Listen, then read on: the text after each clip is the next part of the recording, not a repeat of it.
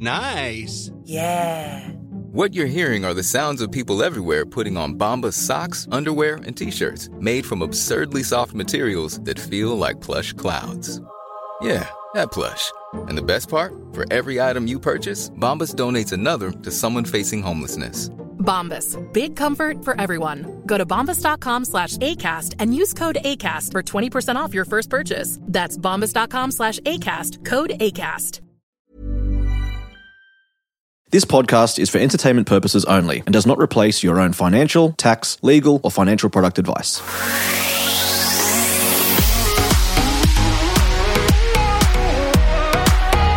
Here with John and Emily, as always. Great to be here once again. And it was Emily's birthday, and she celebrated hard by moving house. I did indeed, and it was your birthday, which means we're both the star sign of a Taurus.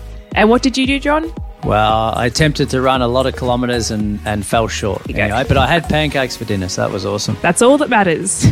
So today is a Q&A. We love a good Q&A, and the Facebook group has delivered plenty of questions. I just thought I'd put a post up. People have come to the party with all their questions, so plenty to unpack in today's episode. Let's get into it.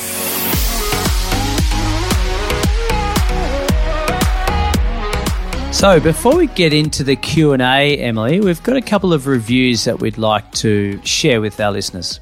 Most definitely. We love when people review the podcast because it's hard to know who's actually listening sometimes. It's just the two of us. So there's some great reviews that have come through.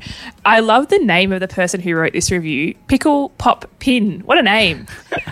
Love listening. Love the content about regional investments. This episode helped me with some research for firming up questions about essential housing and our rural and regional councillor podcast. Thank you, Pickle Pop Pin. Well done. That's great. It is a good name, isn't it?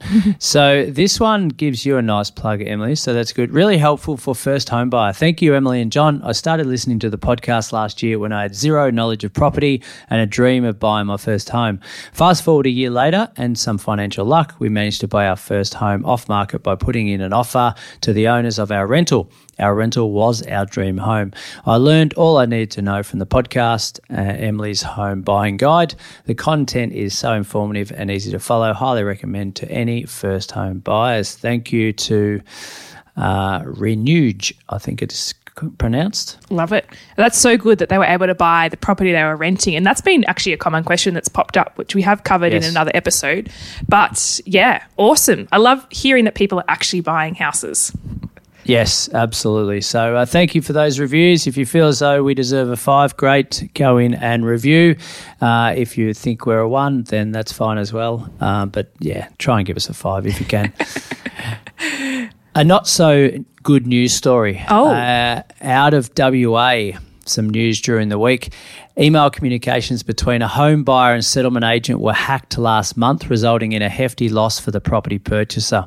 So a woman lost approximately $732,000 due to the payment direction scam. Right, so a third party has intervened and hacked the email of the agent and sent this lady new trust details, and that lady forwarded her deposit or a payment onto these new trust details, which were obviously a scam, and has essentially lost that money. Now, they're in the midst of obviously trying to recoup that, but as we know, online, it's a big, wide, ugly world out there. So, yeah, it may be some time, if not ever, that she does get that money back. So, scary stuff out there. So, that made me think, Emily, what are the things that we need to be thinking of when we're doing that online for such a large purchase? Well, that's the biggest thing, right? So we have always said whenever you're putting money into a trust account or you are transferring a large sum,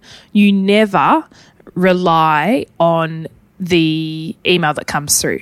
So a lot of agents, and this particularly if you're about to buy a property, you're going to put a deposit in an agent's trust account or anywhere, there's one of two ways. One is you call up the agent or the agent's office and verbally cross-check the figures that you're putting across and the BSB and account number.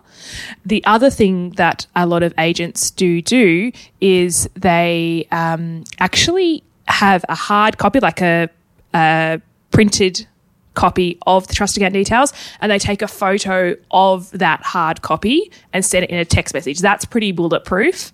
Yeah, but you really need to be sure that where you're putting the money is where it should be going, because that's a massive loss. Absolutely. And I'm just reading on WA's Consumer Protection as a result of this, and others have given some tips, and I'll just quickly read them out because I think this is extremely important, not just for buying property, but anything online, isn't it? So number 1, verify email addresses. Number 2, be mindful of generic service providers. Number 3, confirm authenticity of requests. Number 4, do not use contact details in an email. And this one I like, don't reply, hit forward instead. So that keeps the scammer out of the picture when we forward on, and we actually choose what email we're sending it to. Personally, obviously, verify account details, what you're referring to, and use a multi-factor authentication. So, we just normally, it's easy to just go about your business and just presume that what we're doing is correct and all above board, and hope that no one is out there trying to scam us, right? Yeah, definitely. I think you can't be too cautious when it comes to large sums, even small sums, really. No one wants to lose any money. So hopefully that has given you a helpful tip when you are transacting. Absolutely. All right. So Q&A, what's your first question, Emily? So there's been a lot of comments, and we would literally be here for a couple of hours if we went through all the questions. So I'm going to go by basically the most popular ones by way of how many people have liked the question. So the most liked question comes from Troy Cowan, and Troy asks, thoughts on investing in property directly versus investing in property-based ETFs? On the face of it, ETFs seem to be a lot more flexible. You can buy and sell them as you need with minimal transaction costs and smaller amounts. For example, you don't need 150K to get started. They're easier to manage. There's no complaining tenants, no maintenance. Seems to be lower risk overall too, given that you're spread over multiple investments. But I'm not sure how returns will compare over time. So it sounds like Troy's really debating, do I put my eggs in one basket effectively by buying a property, or would I be better to look into ETFs that are property based? Now, John, I am going to handball this to you because my experience with ETFs is quite limited and my knowledge around them. At first, put my hand up and say I don't know very much. I know plenty about buying into bricks and mortar, but ETFs, what are your thoughts?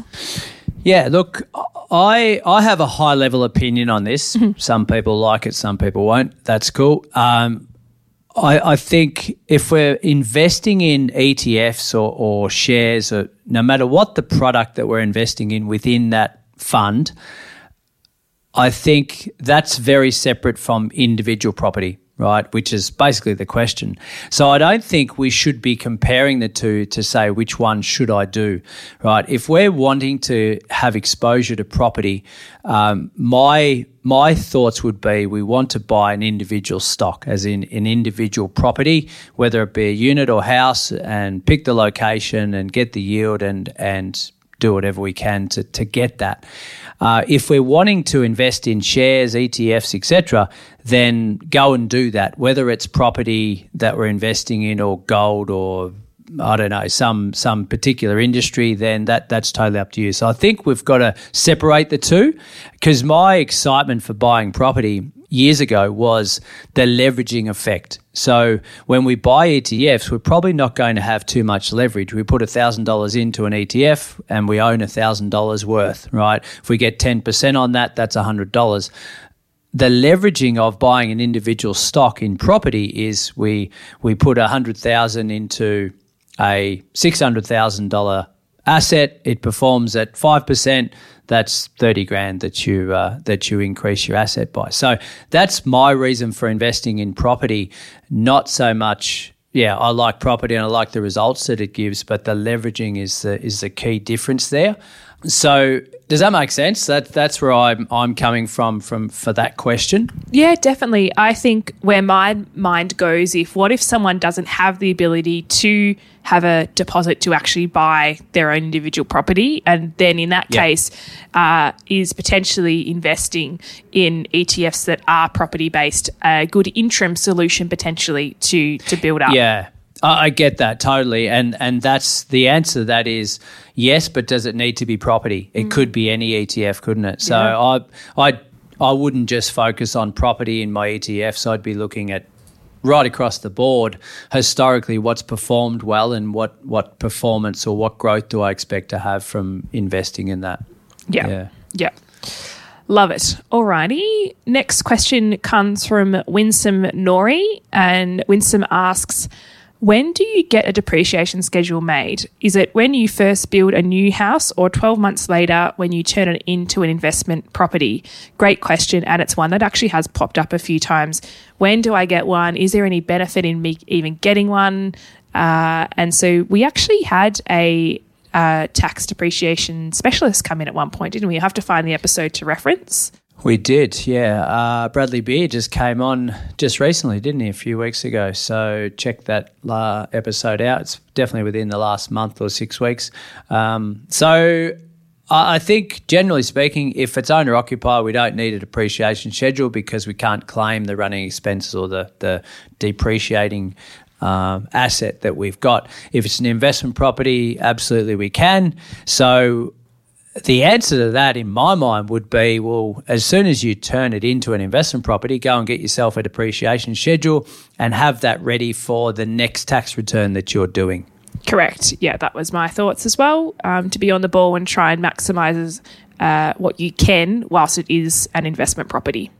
Yeah, and let's just reiterate that a lot of investors out there think their property is too old and dingy to get a depreciation schedule. Most of the depreciation companies or quantity surveyors will actually say, look, we'll assess it for you, and if we don't think it's worthy based on the cost that you're paying us to do that, we won't do it at all, right? So it's just worth asking the question. Most definitely. Otherwise, you're leaving money on the table, potentially, for lack of a better term. Now, moving on to one that certainly I found very interesting from Cass Bishop. And Cass said, we are building and there is now a clause that says materials will possibly keep rising in price and those costs will be passed on. So the contract we've signed isn't a final price. It's a bit scary to think you might sign a contract for the price of a house, get the loan, but halfway through it could be X amount extra. Is there anything you can do with your loan to account for this? Or would you just have to apply for more money if it happened to you and didn't have the cash? Thanks, guys. Love your work. Now, the part that really, and I wrote back and I said, this is scary. John and I will cover this in the episode. It is scary to think that there is an unknown cost involved in building properties at the moment because of materials going up, because of the lack of trades and them charging through the roof to do work. John, you probably have more experience with off-the-plan purchasing or building new than I do. But is there any way we can get a fixed price nowadays with this skyrocketing of material costs?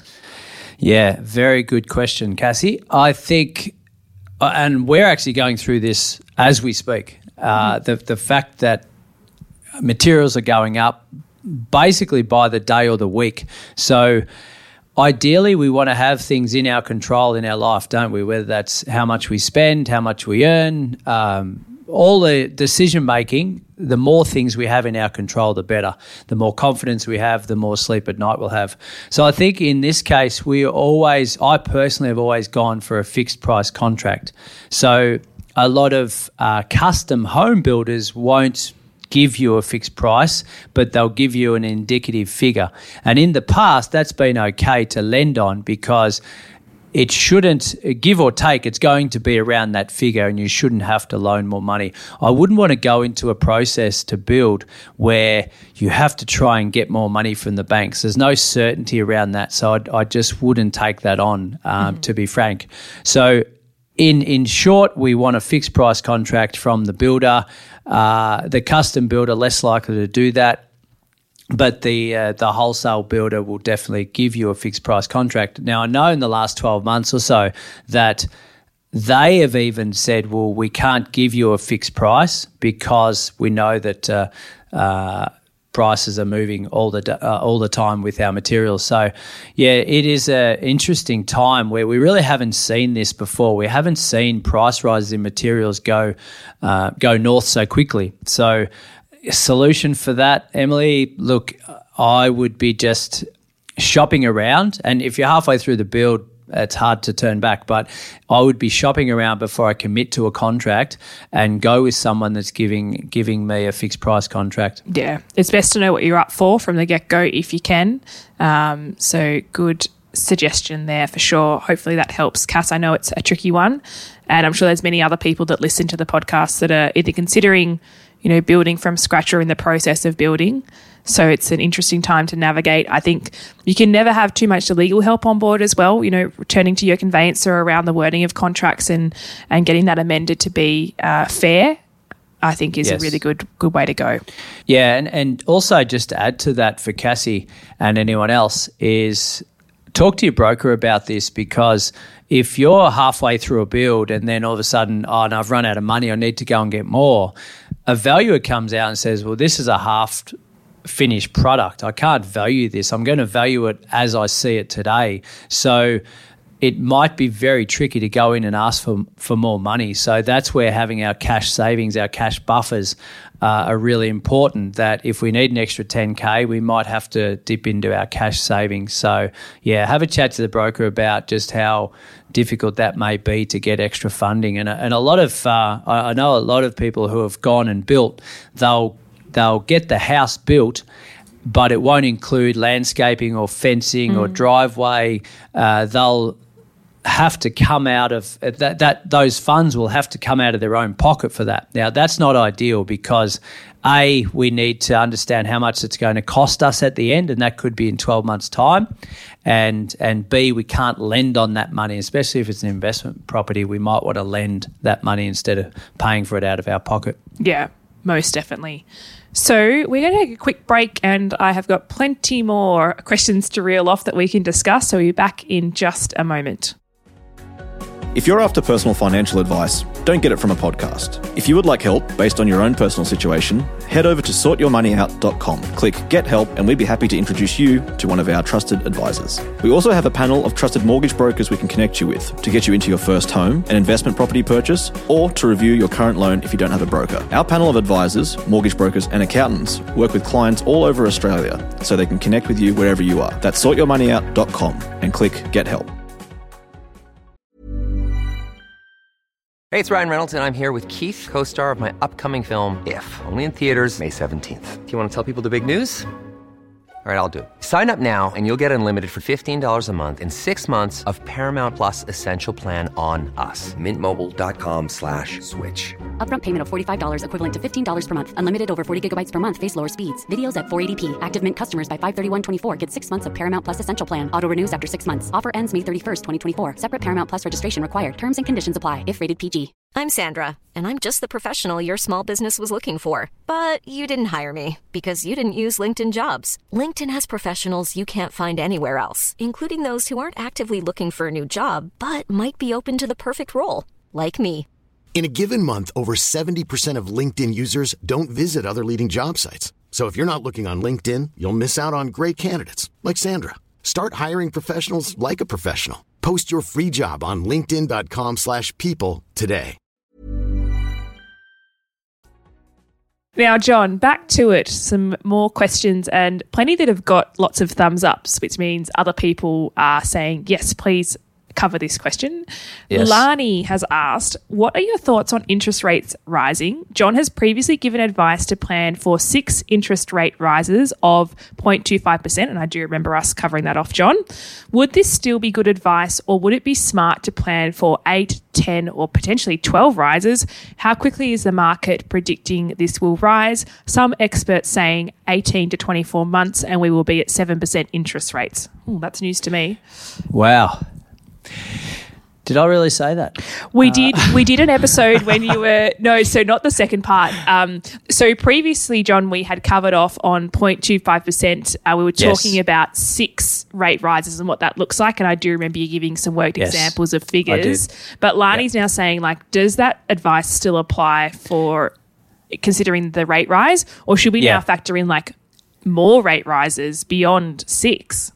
Yeah, that's right. That's a good question, Lani. I think we should always be looking for buffers in our calculations, shouldn't we? So vacancy rates, if it's an investment, if it's our owner occ, we still should be looking at interest rate rises if we haven't fixed it. And even if we have fixed it, it's going to come to an end of that at some stage. So I think 1.5 to 2% as a buffer is more than fine to forecast. Anything higher than that, it actually gets quite scary to you may actually change your mind to whether you buy or not, which like I think having like say 5% above, which brings it in at like maybe 7 or 8%. That's not going to happen in my mind in the next 2 years, 3 years. So we go back to 1990, 18% for anyone that can remember that, and or if anyone was born then. I think people didn't have to sell their house in mass numbers. It was something where people adjusted to that. Right now, 18%. If you type that in today, that's like it's going to scare the life out of you. So, yeah, we need to be realistic in what's going to happen in the next 2 years. When we say experts have forecasted it, experts are experts. They don't know. They've had experience, and generally speaking, if you look at where interest rates have come from, where it's going, then it's going to head north. By how much, no one really knows the answer to that. But, yeah, forecast 2% in your own life, that's what I'd be saying. What about you? Yeah, I agree with that. I also think the whole fear-mongering around these rate rises, if people don't take the time to educate themselves or look at their own numbers, I have harped on about recently, and people who follow me on socials are probably sick of hearing this, but I've been very adamant that shelter is fundamental, and it is the last thing that people will let go of when push comes to shove. They will let go of their gym membership. They will let go of buying good quality meat. You know, there's things that they will let go of in order to have the money to pay their mortgage or their rent before they decide we're really going to have to sell. And I think the question around interest rates also alludes to the market, you know, changing in terms of the property market. And I just don't see how a flurry of stock is going to come on board when people will always prioritise shelter. That's fundamentally what it comes back to. There was a newspaper the other day that did have the front cover as, you know, this family that was in distress because of this 0.25% increase. And I did wonder, you know, what else could be let go before you let go of your mortgage? Or were you already too heavily leveraged? And that, you know, that will create an impact for those people. But I think for the majority, particularly with the way the banks assess your interest rates at a starting point, we're not going to see a flurry of houses come to the market in distress. No.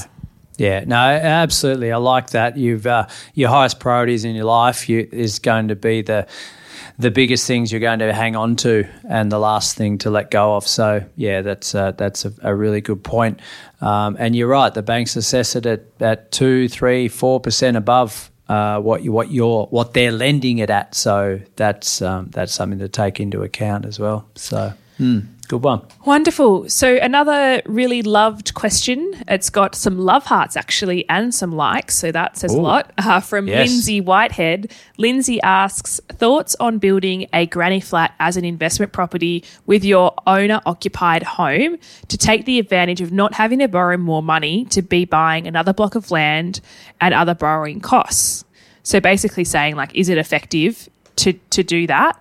Now, I think a lot of this comes around to the structure of that granny flat being considered. Like, for example, probably likened to someone having a studio Airbnb on their block of land that is their PPR, and how that works from an income perspective, how that's assessed, is sort of more of a long-term criteria to be thinking about.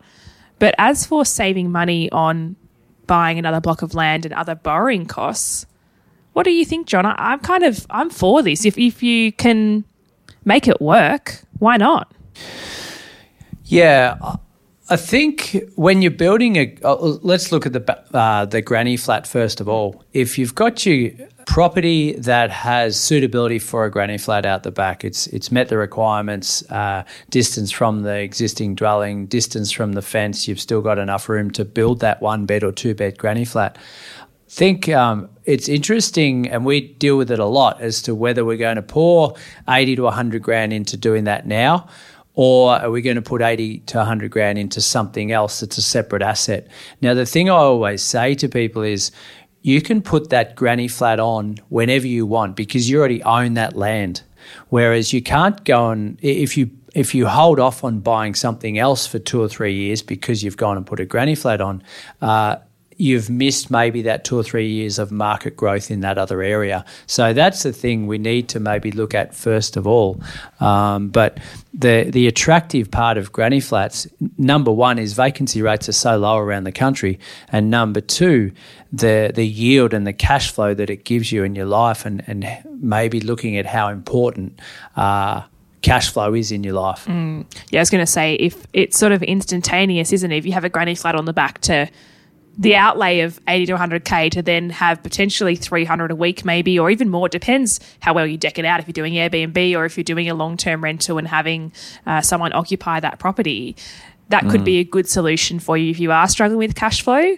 But as you said, it does prevent you from doing something now when that can be built at any time. Yeah, and the other part of that is if you are building a granny flat on your owner-occupied space, there's a little bit of a grey area with CGT all of a sudden, isn't there, when capital gains tax, when you're renting out essentially a portion of your principal place of residence in essence. So chat to your accountant before you do that as well. Okay. Next question comes from Lauren Channon, and Lauren asks, how do we work out all the extra costs associated with buying a new home, for example, legal, title, stamps, etc.? So I think Lauren is referring to new purchases, but I think more generally we can cover off on what you need to account for when buying a property, regardless of new or existing, because it does vary state to state. Obviously, stamp duty is the most common one of variance. Yes. There are plenty of stamp duty calculators online, but I would strongly suggest that you don't just use the ones that are bank provided. Sometimes when you type in stamp duty, whatever, it comes up as, even I think iSelect has one as well for some random reason, but I would go to the relevant state website to calculate your duty, number one. And then conveyancing and legal fees do tend to vary. I find here in Melbourne, for a purchase, they are around $1,200 to review the contract and execute it. I don't know. What do you find up where you are? Yeah, so I think anywhere between about $1,000 to $2,000 is what we'd budget for. Maybe just cap it at $2,000 and you should be okay. Yep. So factor that in. Title insurance is an option if you want to take it out. I personally haven't taken title insurance out, but again, cost of doing business if you feel comfortable doing that. Your stamp duty, you mentioned, you Victorians have charged the most, I think, around the country in terms of stamp duty. So just factor in what that is. And you've got if it's an investment property, then you'll need landlord's insurance, won't you? But regardless, you'll need building insurance, whether it's an owner-occ or an investment property. So factor that in. And banks will want to usually see a minimum building insured amount as well. So they'll usually let you know what that might be. Yes.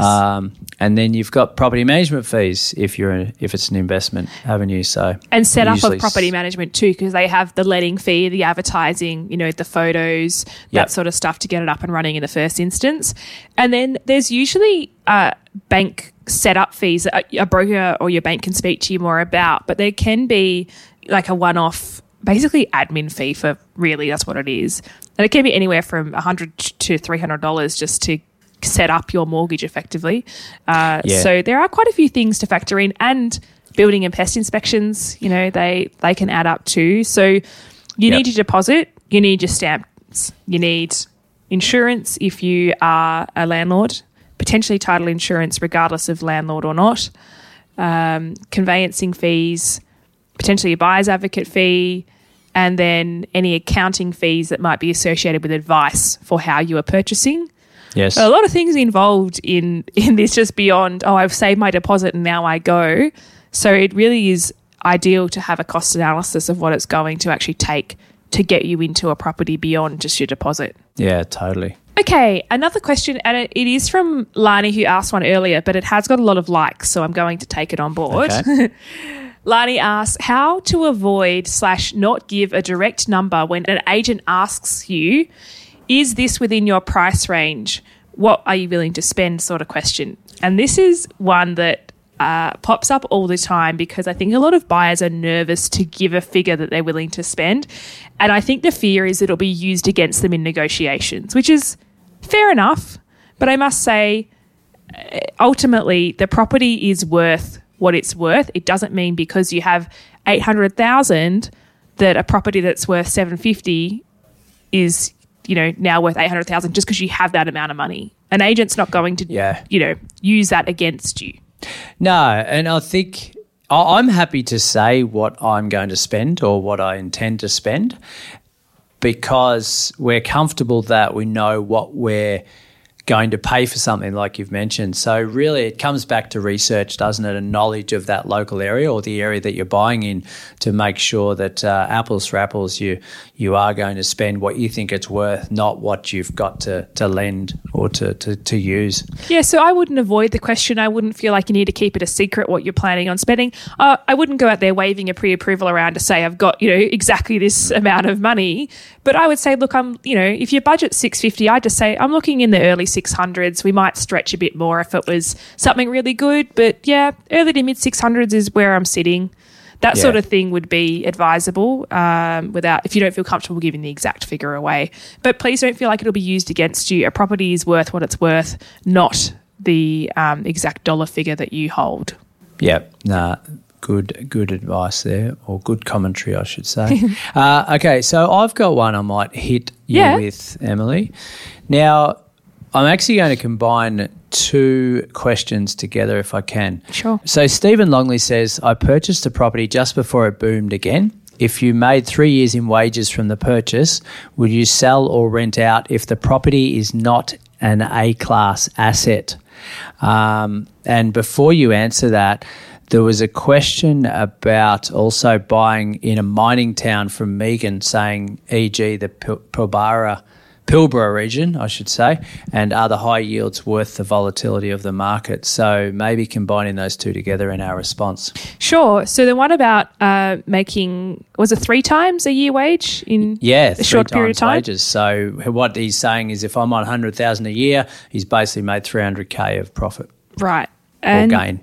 What's really interesting to note is we have this very general rule of thumb that property values have historically doubled every 7 to 10 years. But as we have certainly touched on before in previous episodes, is that doubling can actually happen within a small window of that period of time.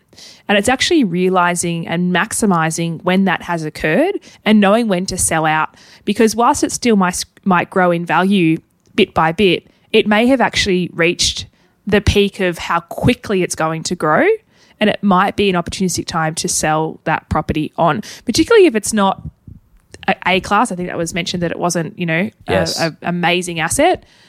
If it's a good time to sell and there's evidence to suggest that there is a lack of supply of that particular type of property, and agents can give you detailed information on buyers who have missed out on properties recently that are similar, then personally I would consider selling that property. And it's probably, for me, the first time that I've really actually considered the answer to this because generally you'd say, well, it's a good asset, the location performs for us on a regular basis. But in this case, we've had extreme growth in the last couple of years, like 20, 30, 40, sometimes 50% in the last 2 to 3 years. So we've got to consider that price that we can sell it for now might actually be 2024 prices on a normal growth chart. Yeah. So if we're not in an A-class area, first of all, we've got to establish what that is. In your own mind, you might think it's not, but look at the historical growth over the last 10 years. And if it hasn't done anything for the last 7 or 8 and it's just boomed in the last 2, there's a good argument to sell out now and go and put your money into a better area. And that's probably the similar response to the Pilbara. Like if I had a property in the Pilbara and it's just performed like this in the last 2 years, I'd be getting the hell out of there. Right. I probably personally wouldn't go in there to begin with because single industry or major industry focus there is probably too much of a risk for me or too speculative. So it's the highs and lows. And if you can handle the highs and lows of investing, then that's okay. But yeah, personally not for me. So hope that helps both of those questions. Most definitely. Well, we have gotten through quite a few of the questions, but it also depends how long we take answering them, doesn't it, each time? I look at the questions like, yeah, we'll get through those, but we'd like to have a bit of a chat and unpack them. So what we will do for those that have been unanswered is we will reference this post. And if you're not part of the My Millennial Money Facebook group, you definitely should be. There's nearly 40,000 members on there, and it is an awesome community of people who are just there to help each other out. And people are so keen to put their scenarios forward and have feedback. But we will reference this post for another Q&A episode in the near future.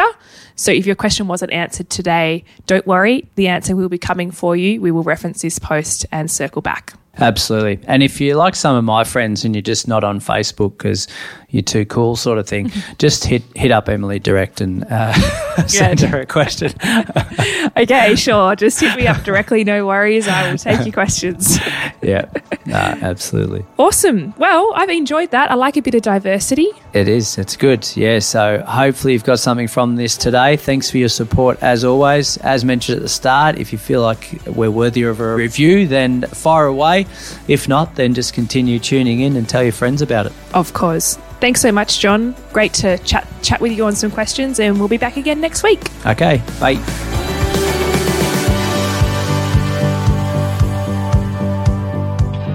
We acknowledge the Darkin Young people, traditional custodians of the land on which our studio sits, and pay respect to their elders, past and present. We extend that respect to Aboriginal and Torres Strait Islander peoples who may listen to our podcast. Taking your property journey to the next level starts with education. That's why we make this podcast, but we've also created online courses to equip you with the knowledge you need to take the next steps. I've created the Solvair Online Academy, open to both first home buyers and seasoned investors, where I share my tips and experience from 20 years in the property space. And if you're a first home buyer, I have the course just for you. Everything from pre-approval all the way through into your settlement and everything in between. How to place an offer, how to bid at auction, what to even look for at an open home, and what questions to ask the agents. It's all covered in my online course. Follow the links in the show notes to sign up and get started today. This podcast is for education and entertainment purposes. Any advice is general financial advice only, which does not take into account your objectives, financial situation, or needs. Because of that, you should consider if the advice is appropriate to you and your needs before acting on the information. If you do choose to buy a financial product, read the product disclosure statement and obtain appropriate financial advice tailored to your needs. Simo Interactive Proprietary Limited, the publisher of the podcast, is an authorised representative of Money Sherpa Proprietary Limited, which holds financial services license 451289.